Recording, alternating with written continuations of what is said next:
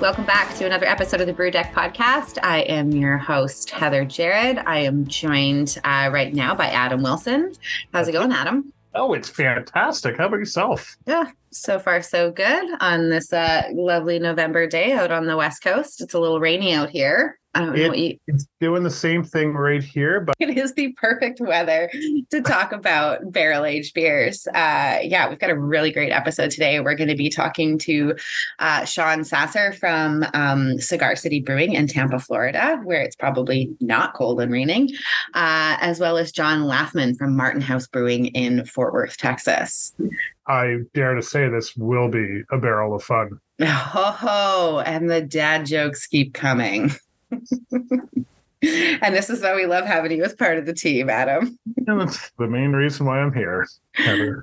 Both of these guests are going to talk to us about sourcing barrels, barrel maintenance, general things on you might need to know to get a barrel program up and running at your brewery. So take a listen. All right, before we jump into our episode, we want to talk about the Pink Boots Hop Blend again for you. And today we are joined by Sydney Masovero, the technical brewer for Yakima Chief Hops. Welcome, Sydney. Hi, how are you? I'm doing pretty good. How are you? Good. Can you tell us a little bit about your role with YCH and your experience with the Pink Boots Society? Yeah. So what I do at Yakima Chief is I work with our R&D and sales team to produce beer using our experimental hops and products for, on-site evaluation through our sensory program, as well as, industry events like CBC. I also work with our brewing partners to help execute trials and collaborations using those new experimental products and hop varieties. So I make beer for my coworkers and our industry peers to drink, and try out fun new products coming out of our R&D lab. So I was going to say, you kind of have the coolest job ever. It's pretty sweet. Yeah. Awesome. Well, can you tell us a bit about the Pink Boots Hop Blend this year? Yeah, so this year's blend includes El Dorado, Autanum, Idaho 7, and HBC 638. So internally, we have found that that blend kind of comes off with some strong berry, orange, and stone fruit notes. And then there's also some floral and earthy, kind of more noble-like notes. So it's a pretty neutral blend, which is really exciting. And I think that's kind of what they were going for this year, to see it across, multiple different types of beer styles. Oh, that's so cool. Have you got to work with it at all yet? Not yet. No, I am working on planning a International Women's Day brew here at Yakima Chief with the ladies that work here. And yeah, I'm really excited about that. But yeah, I got to smell it and it smells awesome. Oh, wicked. Well, as you have the coolest job in the world, being the brewer at YCH, so you get to spend your day kind of coming up with really cool recipes to highlight all the products that you have there. What beer styles are you excited to see this hop blend go into? Yeah. Obviously, it's going to work really well in those, hazy pale ale and IPA formats.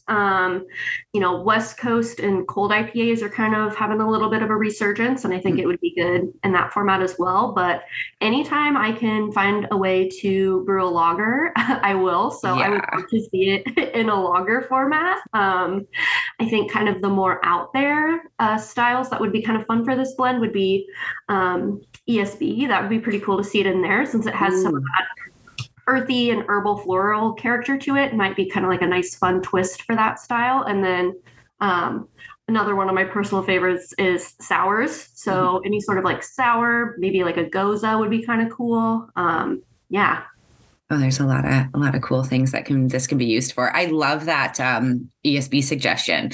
I think that sounds absolutely fantastic. But I'm always down for a good lager as well. So I think to be able to really highlight all the really cool aspects of this blend, that would be really, really cool. For everybody listening, we have limited availability of the hop blend this year. It is very much a while supplies last, so make sure you pre-order so you don't miss out. Reach out to CMG or YCH to pre-order. Thank you so much for joining us today, Sydney. Yeah, thank you. And we are now very lucky to be joined by Sean Sasscer from Cigar City Brewing in Tampa, Florida. Sean is the brewing manager at Cigar City. Sean, could you introduce yourself? Tell us a little bit about your role at Cigar City. Absolutely. I'm Sean Sasscer. I'm the brewing manager at Cigar City Brewing. I focus a lot on innovation and barrel aging projects. So innovation of new beers, the tasting room innovation that can come out for distributed beers. And I still, from my early days as a cellar and barrel manager, have held on to the fun role of putting together blends of barrels and creating a lot of our projects. Oh, that's so fun. I literally told Cheyenne, I'm like, I feel like a blender is a job that I want to do. I feel like that is a really, really fun job. Am I completely wrong? It's an incredible job. I have a lot of fun with it because each barrel is going to express differently and each barrel is going to be unique. And so a lot of the times, if you can approach it two ways. If you start out with a blank canvas, you can create the beers, blend the beers to fit a unique and fun profile that may be new or exciting. Or if you have a predetermined project in mind, a lot of the times you can meet those goals by finding different complementary barrels. That's cool. And you guys have your own barrel program, obviously called El Catador, if I'm not mistaken. That is correct. Pretty good. Yeah, that's my Spanish. Pretty good there. That was good. It was perfect. Thank you. Can you give us a little bit of rundown on the program and some of the trials and errors you go through and some of the success stories? Awesome. Yeah. So the El Catador Club has been our barrel age club. We are currently on Club 17. Oh, wow. So we've been doing it for quite some time. The club turns twice a year, and there's 7 barrel aged beers released per club. You get 2 500 ml bottles during each release, so you get a total of 14 bottles in 6 months. Plus, other discounts and stuff in the tasting room, which are little perks. But we try to approach each different club with a loose theme, and which helps drive the blends and the creative process behind what kind of beers that we're going to produce. So we're in Club 17 right now. So we chose to pick it was an NC-17 horror movie theme. So we went to a lot of classic horror movies and kind of developed beers that would relate to those spooky classics. Oh, that's amazing. Give me an example. So we have a beer kind of based off of some of the werewolf movies out there. So we made a Black Forest Cake Stout. Some of those early myths stemmed from Germany and from the Black Forest region. And so we decided to pay homage to that by making a chocolate, cherry, really rich, fudgy stout. That's awesome. This is making me hungry and thirsty all at the same time. So, doing this program down in Florida, what are some of the issues that you typically run into?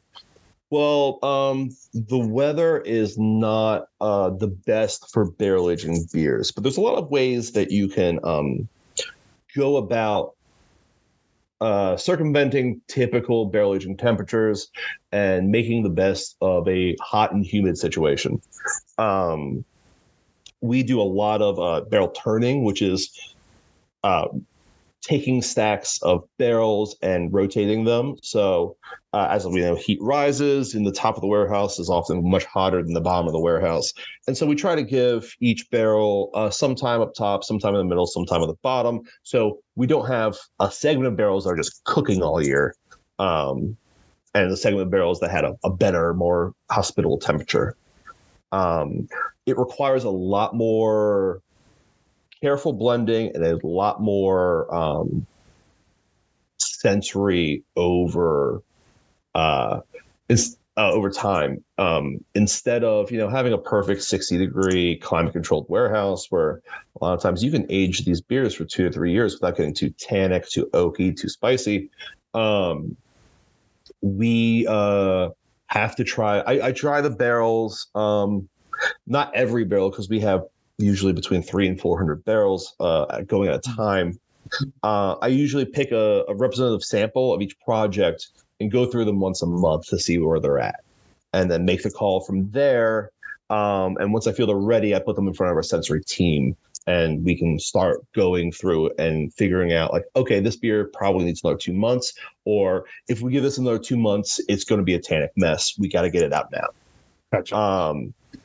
So yeah, it just takes a lot more focus and care when you don't have the luxury of climate control.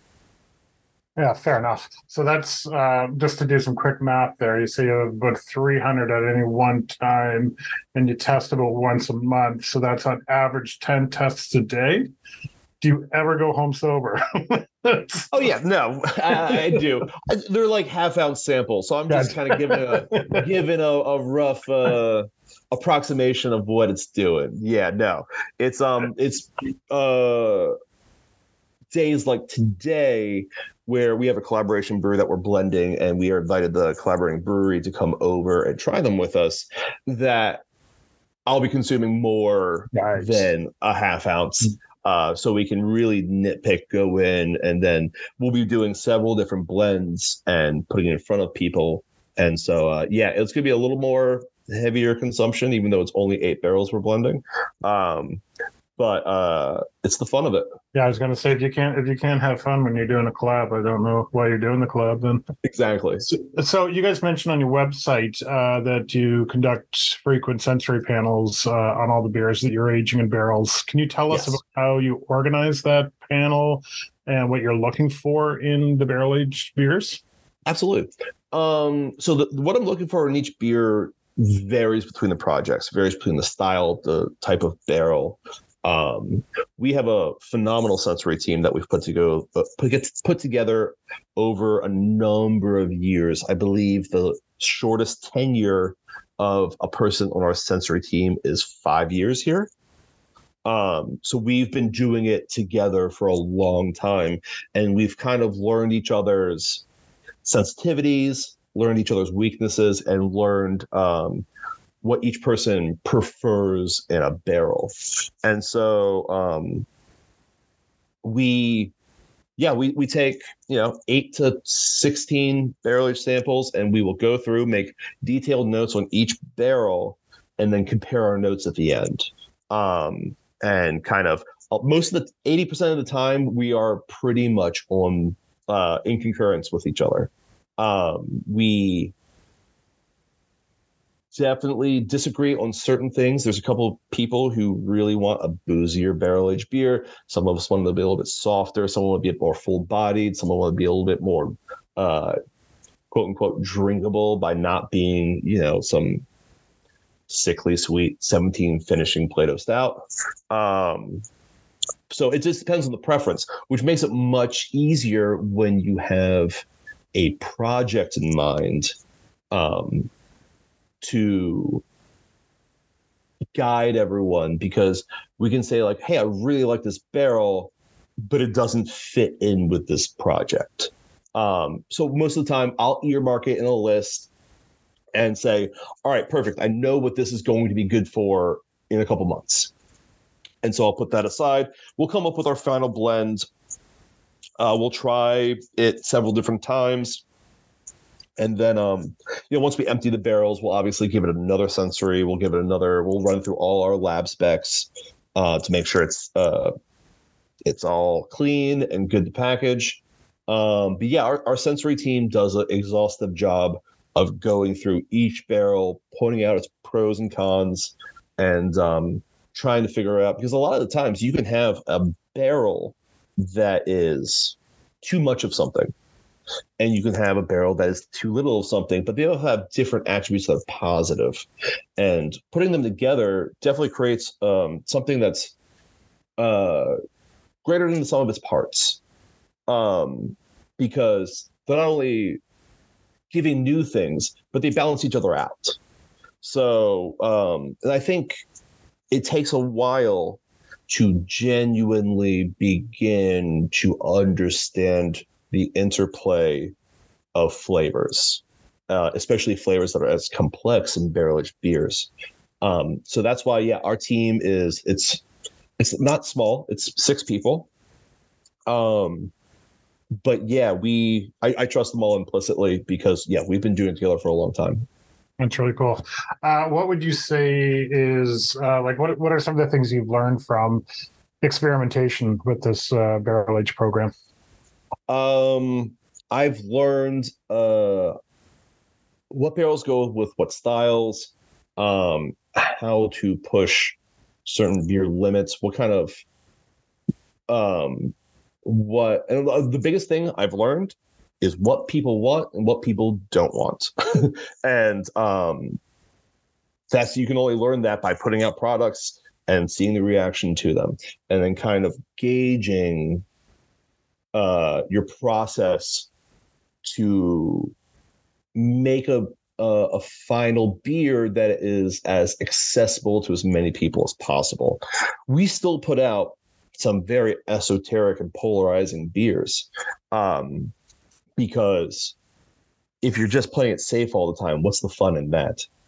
But a lot of the time, yeah, we go through, we do our blends of different barrels, different types of beer, and we come out with something that we believe is going to be very well received by the public. Most of the time we're right. Some of the times we are very wrong.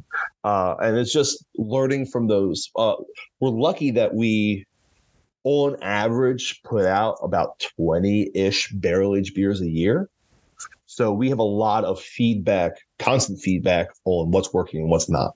Do you have any like examples of the ones that like don't work? I've learned real fast that people do not want fruit in their imperial stouts. I absolutely love them, but the average, if you look at, rating sites and get some feedback from our fantastic tasting room staff, people are not into them. There's obviously the barley wine is life movement, still moves strong, but a lot of people, you could ask Kevin that.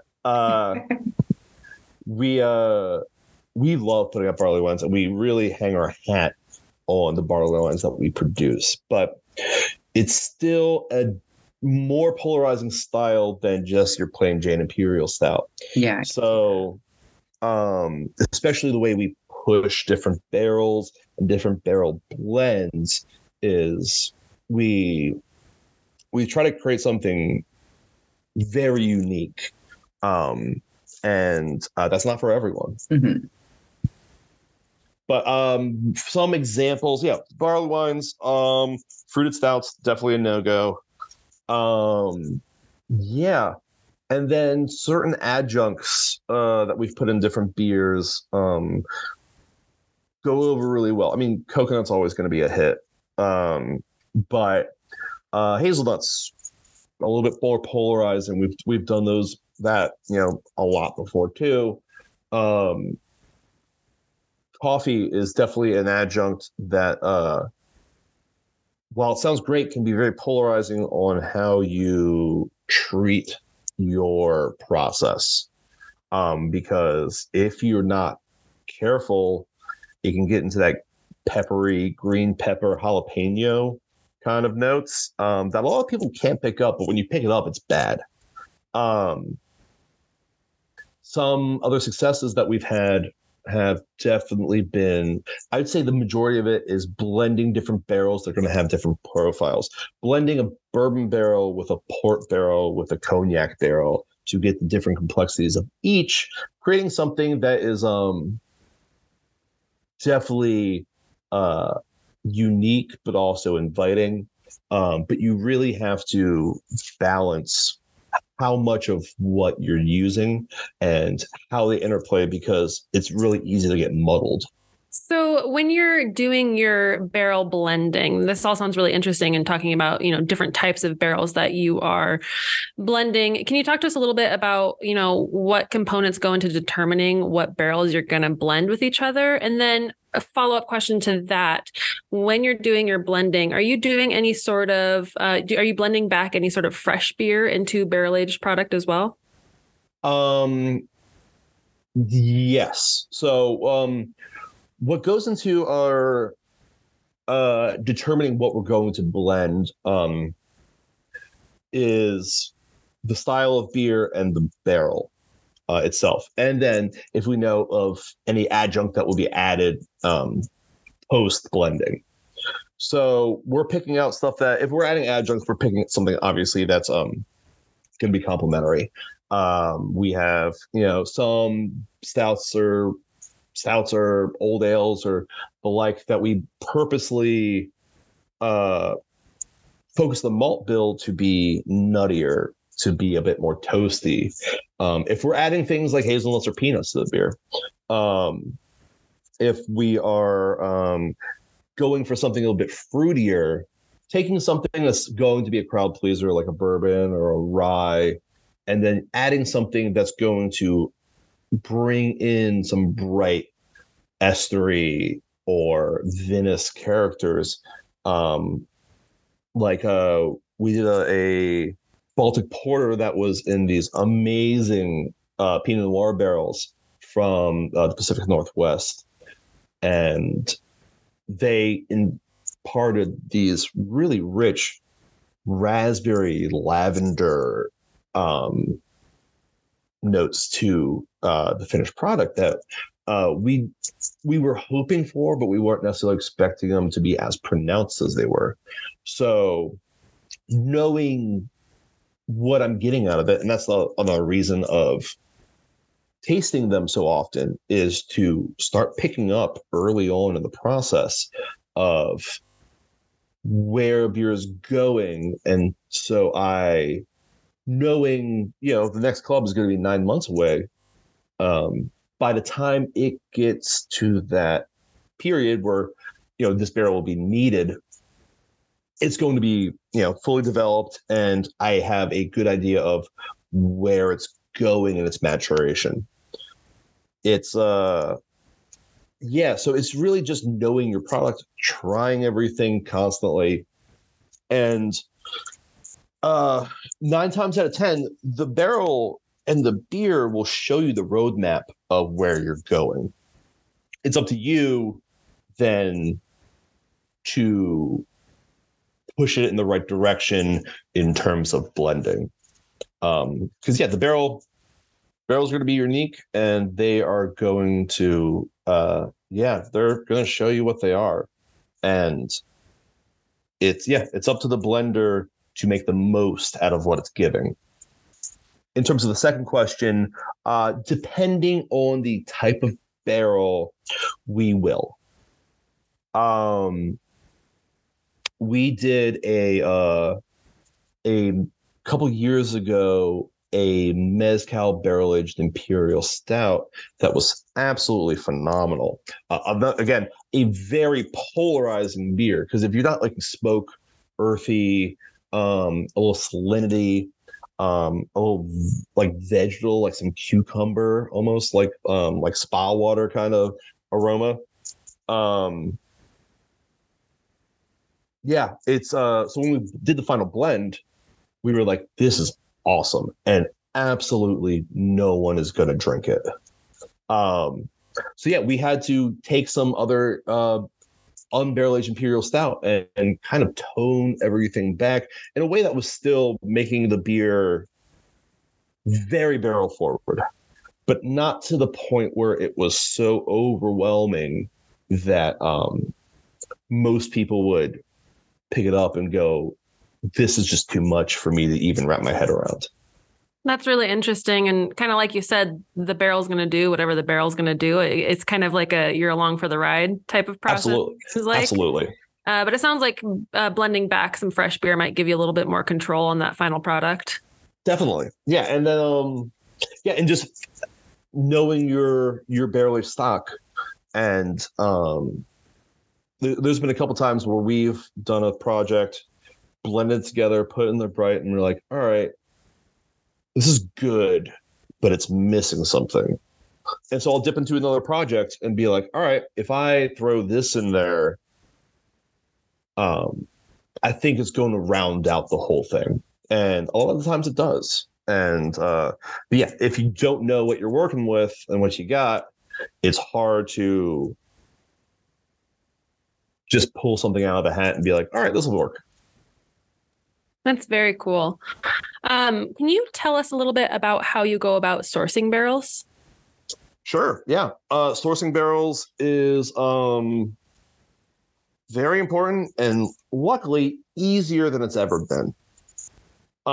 We use a number of different brokers. Going through barrel brokers is by far the easiest way to get the barrels that you need, because you can order as many or as little as you want. As opposed to developing a relationship with a distiller direct, you might be able to get full truckloads. And if you don't want 200 wooden barrels at a time, that might not work for you.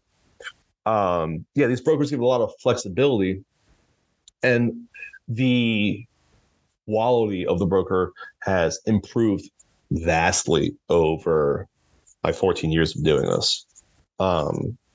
It's definitely, a much easier process. And because a lot of times, if you aren't a jerk and you order some barrels from them, a lot of times you can call them up again and be like, hey, I really like these barrels. I'm looking for something in the same vein.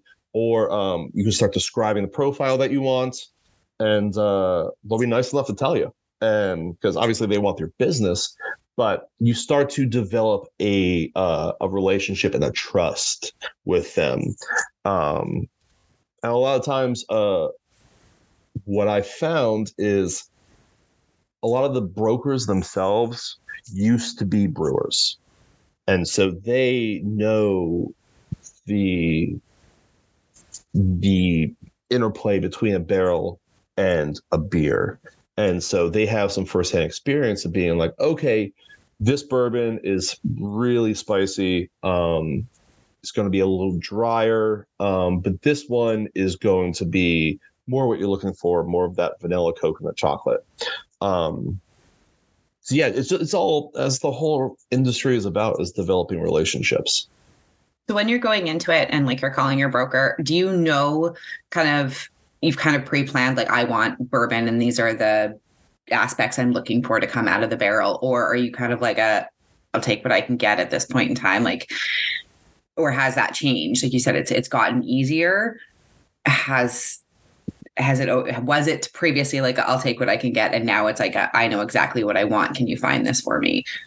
It's a mix. So previously, say 10 years ago, we could get cool barrels, but you had to go through 2 or 3 guys that may or may not have them. And you still had, I don't know, 10 years ago, 3,500 breweries that are looking for them.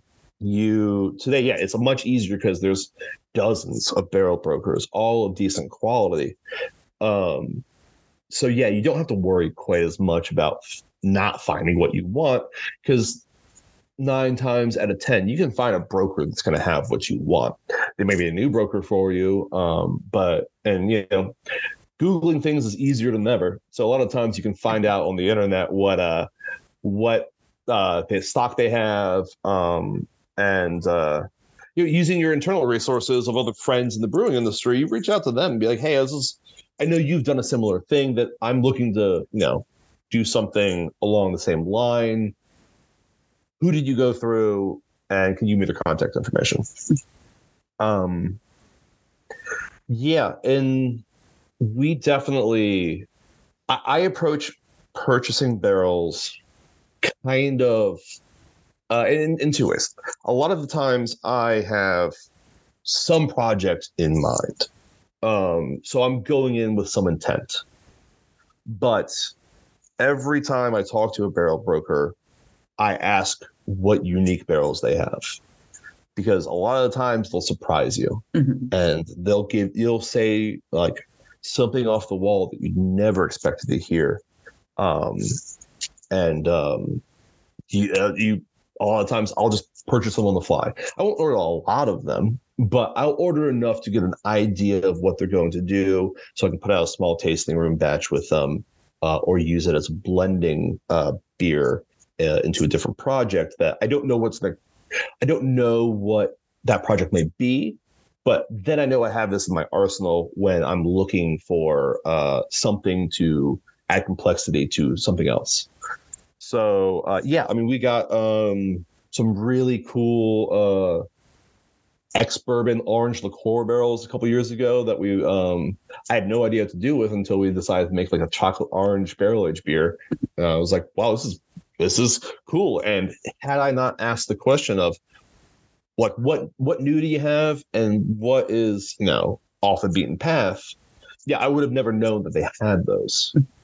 So you can't always go in with exactly what you want in mind. You got to try and see if there's something cool and new out there.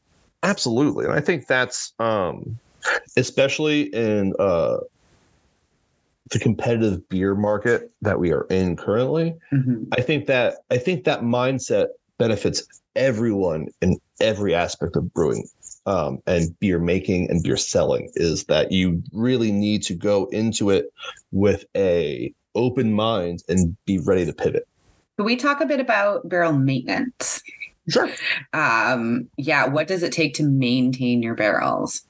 So we try to fill them up as quickly as possible. We do an inspection on them, making sure that they're, relatively closed up. That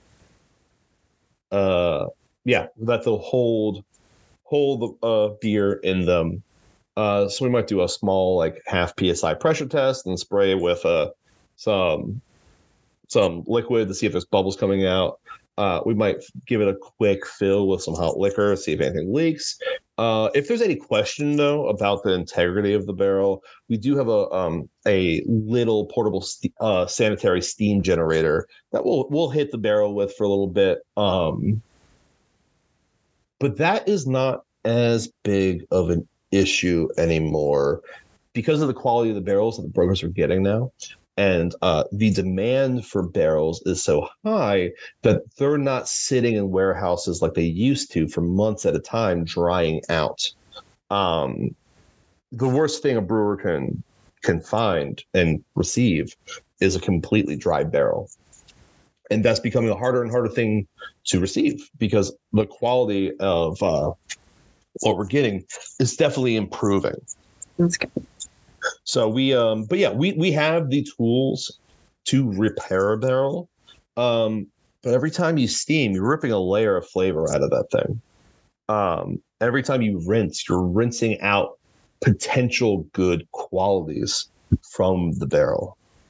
So we try not to, and that's again going back to having relationships, knowing that, and setting your expectations with a broker and being like, hey, I'm ordering this from you because I know it's going to hold. With the demand, with a lot more scrutiny than there used to be about barrel quality, the brokers know that they have to show up and they have to provide a product that will be as advertised. Do you ever do second use barrels? Do you ever empty a barrel and then reuse it for a different project, or is it kind of a one and done type situation? 99% of the time, it's a one and done situation. Got it. Is that just because, you use up a lot of the flavor attributes the first time around, or is it a quality thing? Yeah, a lot of the times it's a little bit of both. It's if we did, and when we have done second use barrels, we have definitely given them a thorough rinse, a steam, and then fill them back up again. But there's diminishing returns in adding beer to a second use barrel. It's not going to be as potent as the first use, which may be something that the the brewer blender is looking for.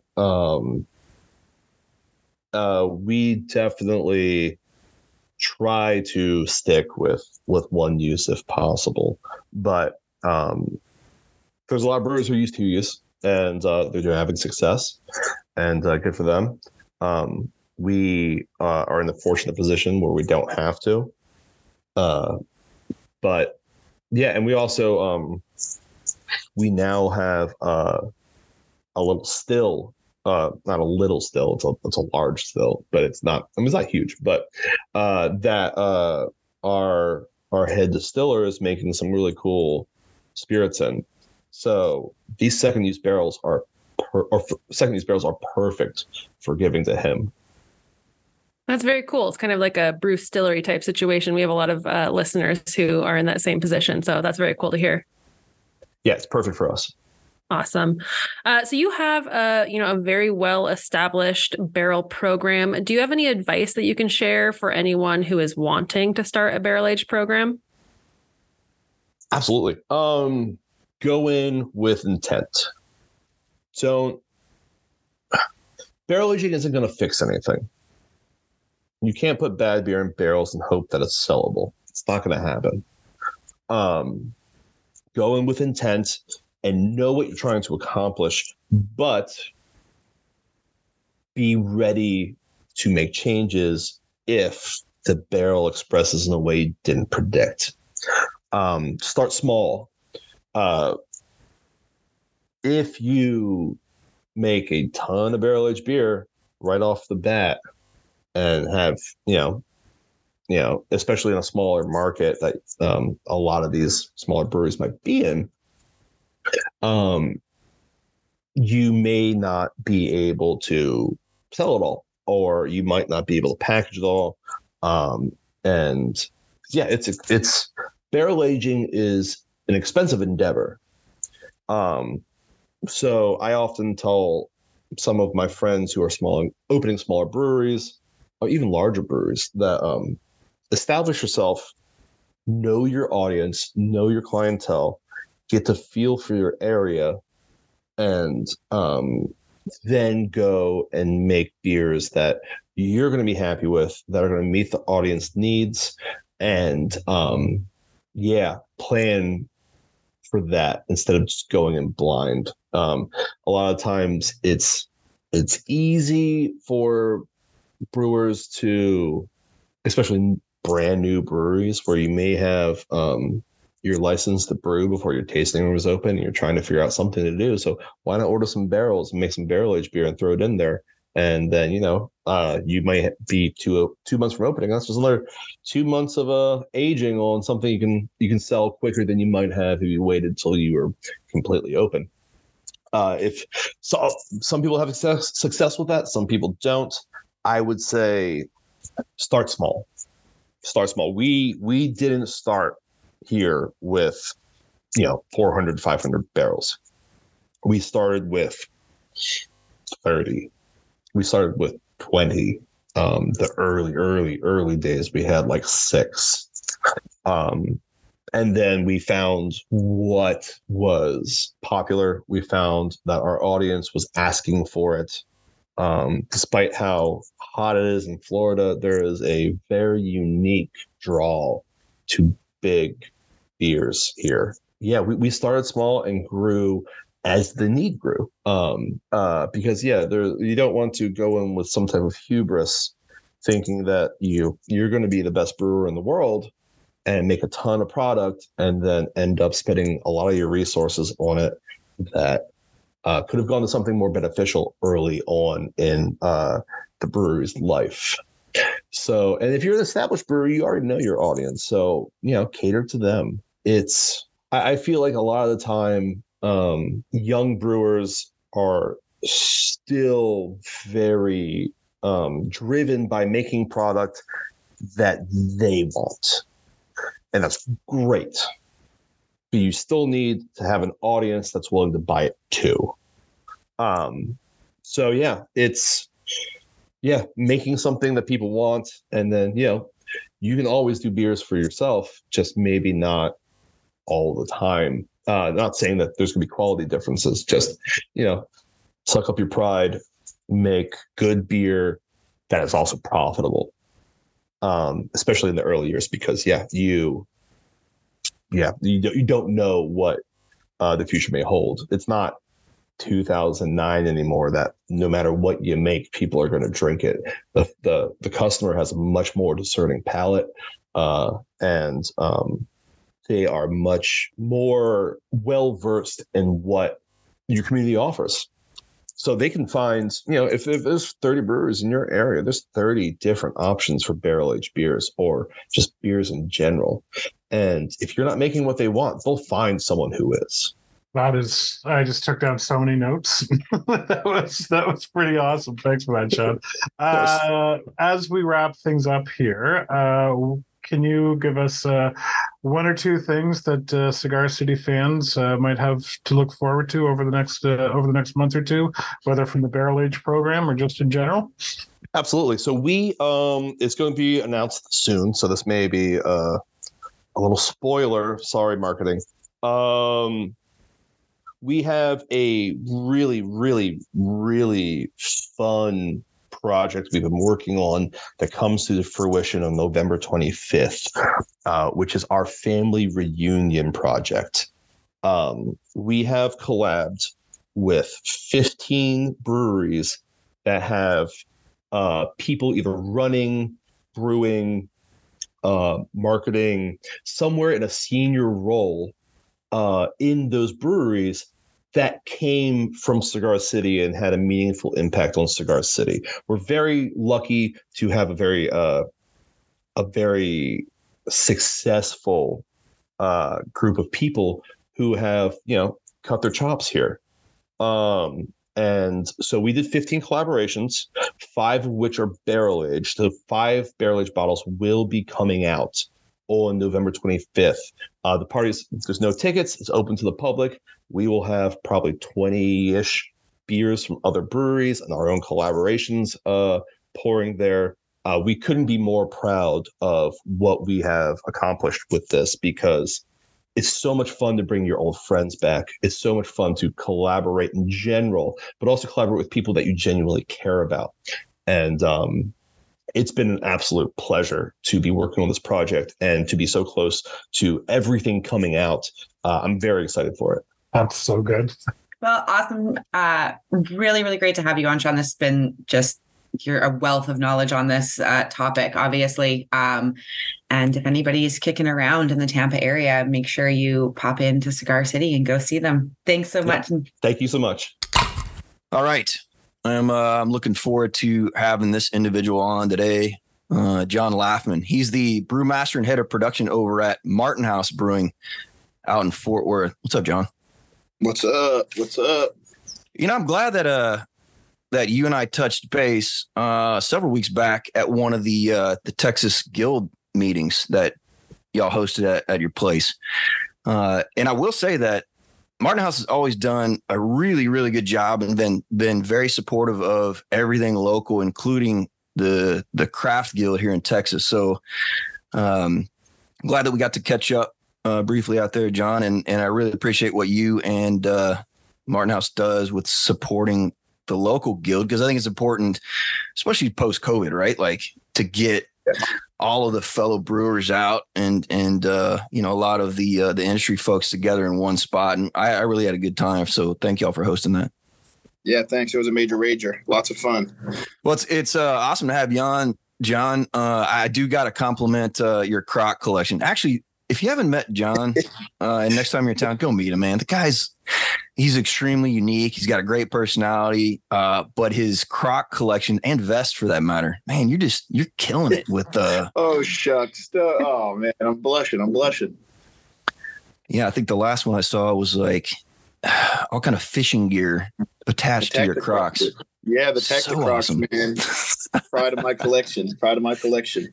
Oh, and Heather, the Canadians know about Crocs, right? Yeah, Crocs have made it north of the wall. So yes, we do know about Crocs. I don't know if I know anybody that has a Croc collection though, but I did hear about John's before we did this recording. So a little curious about it. How many pairs of Crocs do you have? I've only got 4 pairs of Crocs. Okay. That's a funny thing. Everybody think like I'm not like the kind of guy that buys every pair of Crocs. I only buy the really cool Crocs. So my collection is a little bit more the premium level, you know. I feel like you're gonna need to define really cool Crocs for me. Oh, these are cool. Oh, hey, yeah. you got to send us a picture, John. Yeah, Oh, I will yeah. need photos. I'll make that happen. Crocs does a lot of collabs. So like the ones he's talking about is with a Japanese company called Beams. So they're fishing vest inspired. So they have these little mesh pockets on the front. Nice little like coin purse kind of built in. So yeah, they're pretty gnarly. Multi-purpose Crocs. There you go. I got some with lights on them. I think I saw those. Yeah, those are I wore those to the guild meeting, I think. For night crocking. For night crocking. Night crocking. Yeah. Oh. Yeah. Hey, John, so tell the listeners a little bit about yourself, how you got started over there at Martin House and kind of what you're doing these days. Yeah, cool. So the story kind of goes way back. When I was in high school, I actually hit up Martin House and I was like, hey, I really love you guys. What can I do to work for you? And they just said, turn 21. So a week after I turned 21, I started volunteering. Back in the day, we had a nice little volunteer program. So I'd come over here on Thursday nights and pour beer. And they just paid me in beer, which was a lot of fun. I miss those days. So I volunteered for about a year here. Helped open up another brewery called Parker County Brewing Company, just a little bit west of Fort Worth. I was the assistant brewer there at first, got promoted to head brewer. And then after 2 years being there, Martin House had an opening for a night shift brewer. Took the leap, came over here, did night shift for about 6 months. Then I got moved to the AM brewer, did that for another 6 months, and then got the opportunity to be the head brewer. So that's when I made my transition into the office. I was still on the brew deck a lot back then, but I was starting to write recipes and order ingredients. And then a little over a year ago, my boss moved on to become a tattoo artist. So I took over the position of brewmaster and head of production. So I currently run the whole show on the production side, along with my buddy Rowan, who's my co-head of production.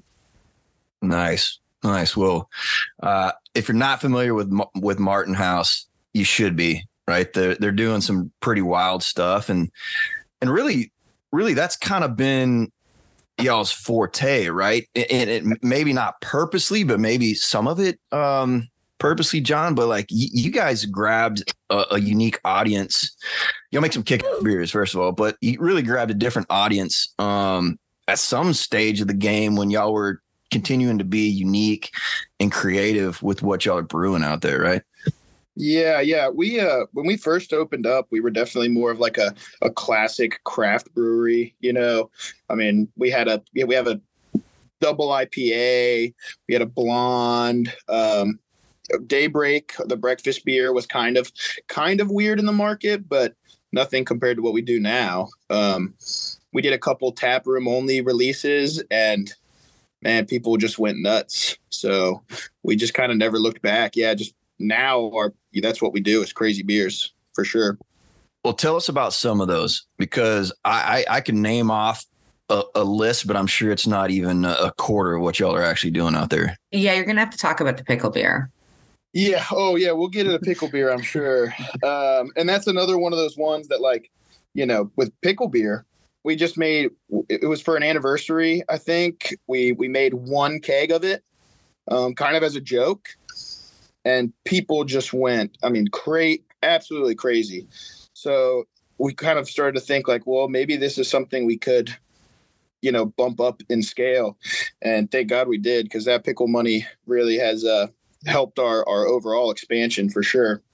The pickle money. Pickle money. Yeah, and that's with it's with Best Made, right? And Best Made is a local. Yeah. Yeah. So Best Made's down the street. They're like 100 years old. And it was a good partnership with them. They're really good homies with us. Other people can use pickle can use Best Made, but we have an agreement with them that nobody else can put it on the label. So we are even though there are some other Best Made pickle beers out there, we're the only one that is advertised directly as a partnership. Yeah. Well, God, there's all other kind of stuff too. Like we'll talk about the pickle beer here in a second when we talk about barrel aging, but Spiced Beet Sour. And what's this I hear about? Well, y'all did a hot dog beer, which in itself is odd. We had Shug on, I don't know, like a couple years back to talk about some of the marketing and some of the product, but, and then what's this Buffalo Wings beer? Man, we've, I mean, we'll get into the crazy stuff. The original crazy beer, the original craziest beer was Azathoth. It was a menthol and squid ink beer that was 16%. Tasted like mouthwash. It was wild. It was this like weird, like green, gray color. But people loved it. I mean, it was just so crazy. There's nothing else out there like it. And yeah, we've done mayonnaise seltzer, hot dog seltzer, mustard relish, mayonnaise. Mayonnaise. Yeah, that was a fun one. I'm the inventor of mayonnaise seltzer, so that's kind of cool. Can you explain what that tastes like to me? Did it actually taste like mayonnaise? So funny enough, it kind of smelled like eggs, and tasted like a little bit like Play-Doh. If you can imagine that. Kind of salty.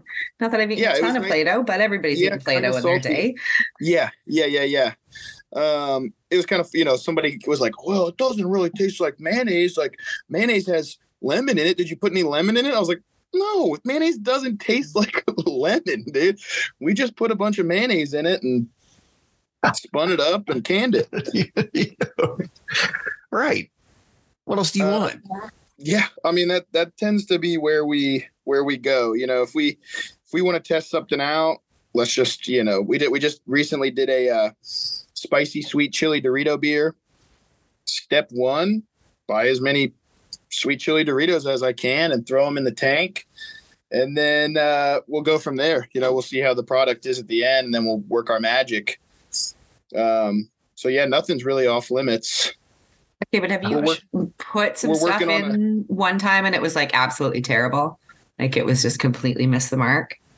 No, not a whole lot. Now, there's been a couple times where, like our vision for the beer, like the final product is a little different, so we have to pivot. But as of right now, we haven't really like put anything in and like ruined a beer.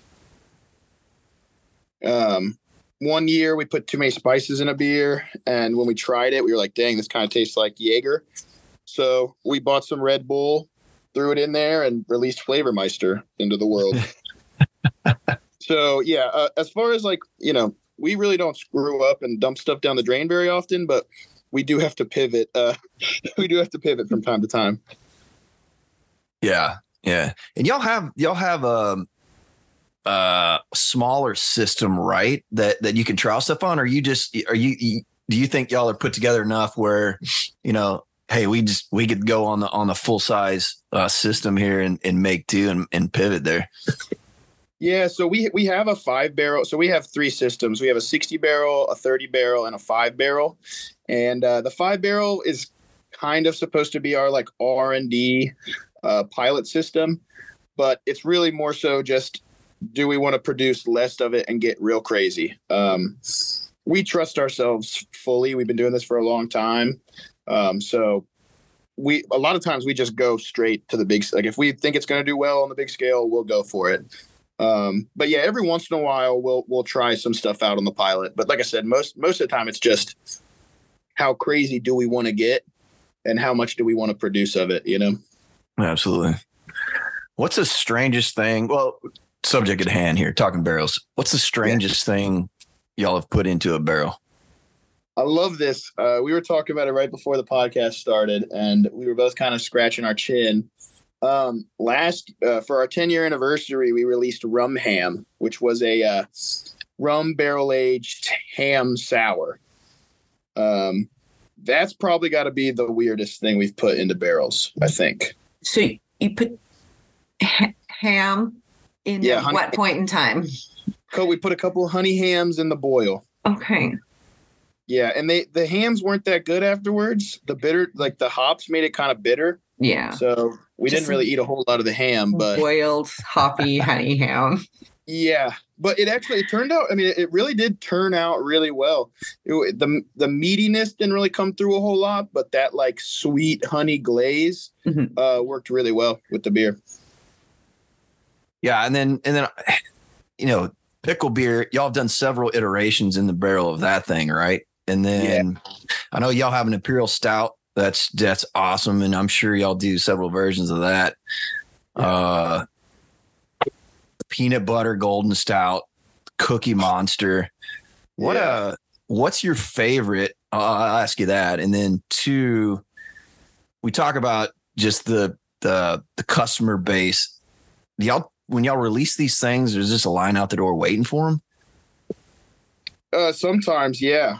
So that kind of talks to our barrel program. So we have a large distro barrel program. I might be getting ahead of myself here, but no, please do. We release 3 new barrel aged beers a quarter. So we have 12 distroed barrel aged beers a year. That's about 720 barrels worth of beer. So we barrel age what a lot of smaller breweries produce in a year. But we also do a lot of tap room barrel aged releases as well. It's less frequent. But yeah, sometimes if we're doing, we'll sell single cans of barrel aged beer out of the tap room, and those are pretty sought after for sure. All right. Well, going back to the first question there, which one has been your favorite? Man, that is a really tough question. All of our stouts are fire. So Queen of the Mist or Queen de Mint is this year's version of the Cookie Monster. So it's just a liquid thin mint that's like 13%. That sounds delicious. Absolutely love that beer. It's so amazing. We also do a lot of barrel aged sours. So we just released Silent Blue earlier this year, which is a whiskey barrel aged blueberry and lactose sour. I'd have to say that both of those probably hold my top 2 favorite. Oh, but they're awesome. they're all I mean they're all fire. Like I said, I mean, we have a really good stout program, so every barrel aged stout we do is just amazing. Yep, absolutely. When we talk about all these unique beers you're already doing, is there a process where you look, with your crew and say, all right, this particular beer, we're going to try to put this in a barrel because, this has certain characteristics we think might, pair well with getting some face time with the barrel. And then secondly, like, how do you, is there a specific kind of SOP or whatever that you guys say, hey, we're going to use a tequila barrel for this. We're going to use, cognac or whatever. Is there something you're thinking about prior to dumping it in a barrel? So this kind of gets thrown back. You mentioned Shug earlier. He's our brand manager. And really he's kind of, he is Mr. Martin House. So everything we do, he kind of thinks it out in a marketing standpoint. What does he think sounds good? What looks good on a label? What can he get excited to sell? And then he comes to us and says, hey, I want this. So as for like what rhyme or reason he picks, I really don't know. We do like to keep it fresh. So, we have a tequila barrel aged fruit punch sour coming out Q1 of 24. And I think it was just, we've done a lot of whiskey barrels lately. Let's just throw a tequila barrel in there. Queen of the Mist has been historically in wine barrels. So we're bringing that back, throwing that into wine. But it's really just what we think is going to taste best and really accentuate what the base beer is. Yeah, I'm bouncing around here a little bit, John. So just thinking about it. So what are your biggest challenges when it comes to barrel aging? It's a lot of work, Yeah. Time. Yeah. Sourcing barrels. Yeah, I was going to ask you about that. Where are you sourcing your barrels from? Do you deal with like kind of like a broker that does all that, or you go in direct to wineries and distilleries looking for these barrels? It's a little bit of all of it. I have 4 brokers that I hit up, and I just tell them what I want. And then I get, they'll let me know 2 of them won't have what I need. So they'll get kind of knocked out. And then the other 2, they can tell me what they have and pricing. And then I can just kind of choose from there. So yeah, just cast a wide net and then reel it in. We've tried to go straight to distilleries. Most of the time they want to work with a broker. Like they already have deals with brokers. So a lot of times we'll go to someone and they'll direct us back to someone we already work with. But a couple times, like we tried to source sake barrels last year. Really hard to find sake barrels. Yeah. And we actually managed to find 1 of the 36 we were trying to get. So we just did a one-off sake barrel beer. But yeah, for the most part, I just hit up those guys and they let me know what they have. Yeah, let them do the legwork. Yeah. And even to go deeper in that, because I'm sure you're probably going to ask the question, a lot of people are like, oh, what kind of barrels? For whiskey, we've gotten really good results kind of just getting generic whiskey barrels. So I've got one of my sources. She gets me really cheap whiskey barrels, freshly dumped. And it tends to be like a mix of like Jim Beam, Heaven Hill, Wild Turkey. We really aren't sure if it's worth the price of trying to get the nuances of a more expensive whiskey barrel.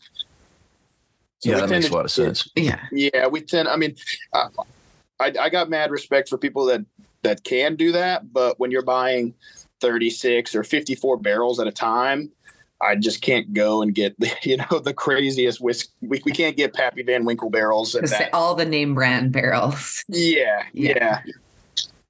So for the listeners out there that may want to jump into barrel aging, right, and they don't have a whole lot of familiarity or confidence in it, what are some of the things that you would suggest to jump right into it, or like what are the things you need to look out for, or for instance, first receiving that first barrel, what's the first, what do they need to do with it?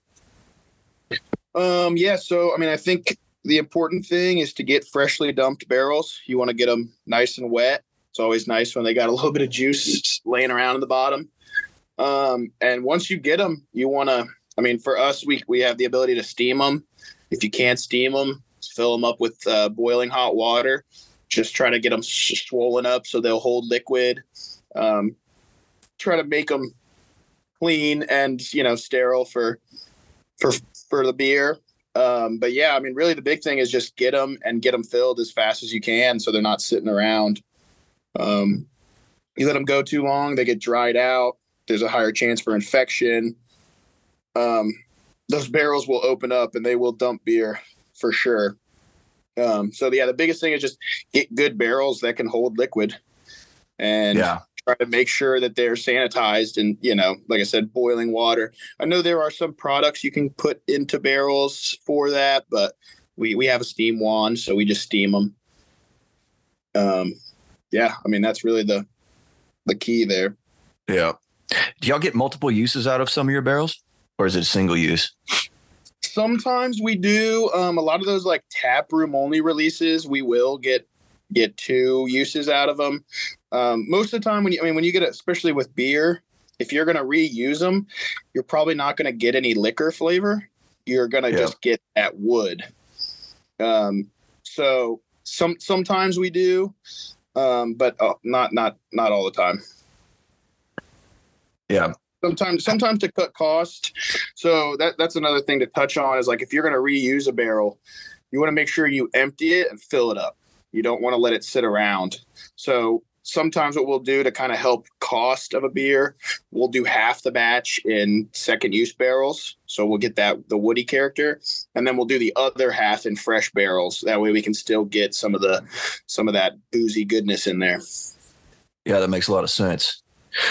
And when you're aging the barrels, and it's hot as hell here in Texas, right? So they're obviously not, they are ambient temperature, right? So in that sense, when you're throwing stuff in a barrel in Texas heat, it's like a roller coaster, but that's what's unique about barrel aging, right?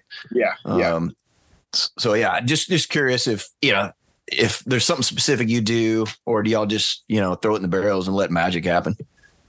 We do have a barrel room that's climate controlled to a point. I mean, it is Texas, and it's attached to our warehouse. So definitely during the summer, there are some swings. But yeah, it's temperature controlled. It's about 72 in there. So yeah, I mean, really it is just fill them up, tuck them away, and just, try not to touch them, come back to them as late as we can. Yeah. We have a shorter barrel aging time than a lot of other breweries do, just because of the volume. Like, we need the space. So unless we take a beer out, we can't put another one in. So we shoot for like 6 to 8 months, but a lot of times we're like closer to that, like 4 or 5 month range, but we still get great results. Whether that comes from, I think it probably just comes from the fact that we get really wet barrels. But yeah, the temperature swings probably play a good part in that as well. Yeah, really cool. Well, John, hey, I appreciate you jumping on. As discussed, and I can't say it enough, y'all are doing some really creative and cool stuff. And I commend y'all for sticking to what y'all want to do and being creative. And I imagine as a brewer, it makes it a little bit easier to get up and go to work every day when y'all get to do some cool creative stuff, right? Oh yeah. It's the dream, and we keep it fresh. I don't really get bored very often. Yeah. Well, hey, we appreciate you coming on, John. And if for those that are in town, Martin House over in Fort Worth, Texas, appreciate y'all coming on and chatting with us a little bit, and looking forward to trying some of that barrel aged stuff that you mentioned. Yeah, thanks. Yeah, can't wait for you to try it. Next time you come by, we'll hang out and crack some open. I am interested. Let's go out and see John and the folks at Martin House. So appreciate you coming on, John. Yeah, we'll talk soon. All right, awesome. Thank you so much. Big thanks to John Laughman from Martin House Brewing in Fort Worth, Texas, and to Sean Sasscer from Cigar City in Tampa, Florida. With that much information, what a fantastic episode. Yeah, I feel like I could start my own barrel program. I think you should. Maybe I should. I should. Just a reminder, it is the Pink Boots Hot Blend pre-sale is going on now. So make sure to reach out to your sales rep to get your pre-sale in. There's limited quantities available this year. So make sure you get on top of that before it's gone. And make sure to subscribe to the Brew Deck podcast wherever you like to listen to your podcast. And we will see you next time. See you next week.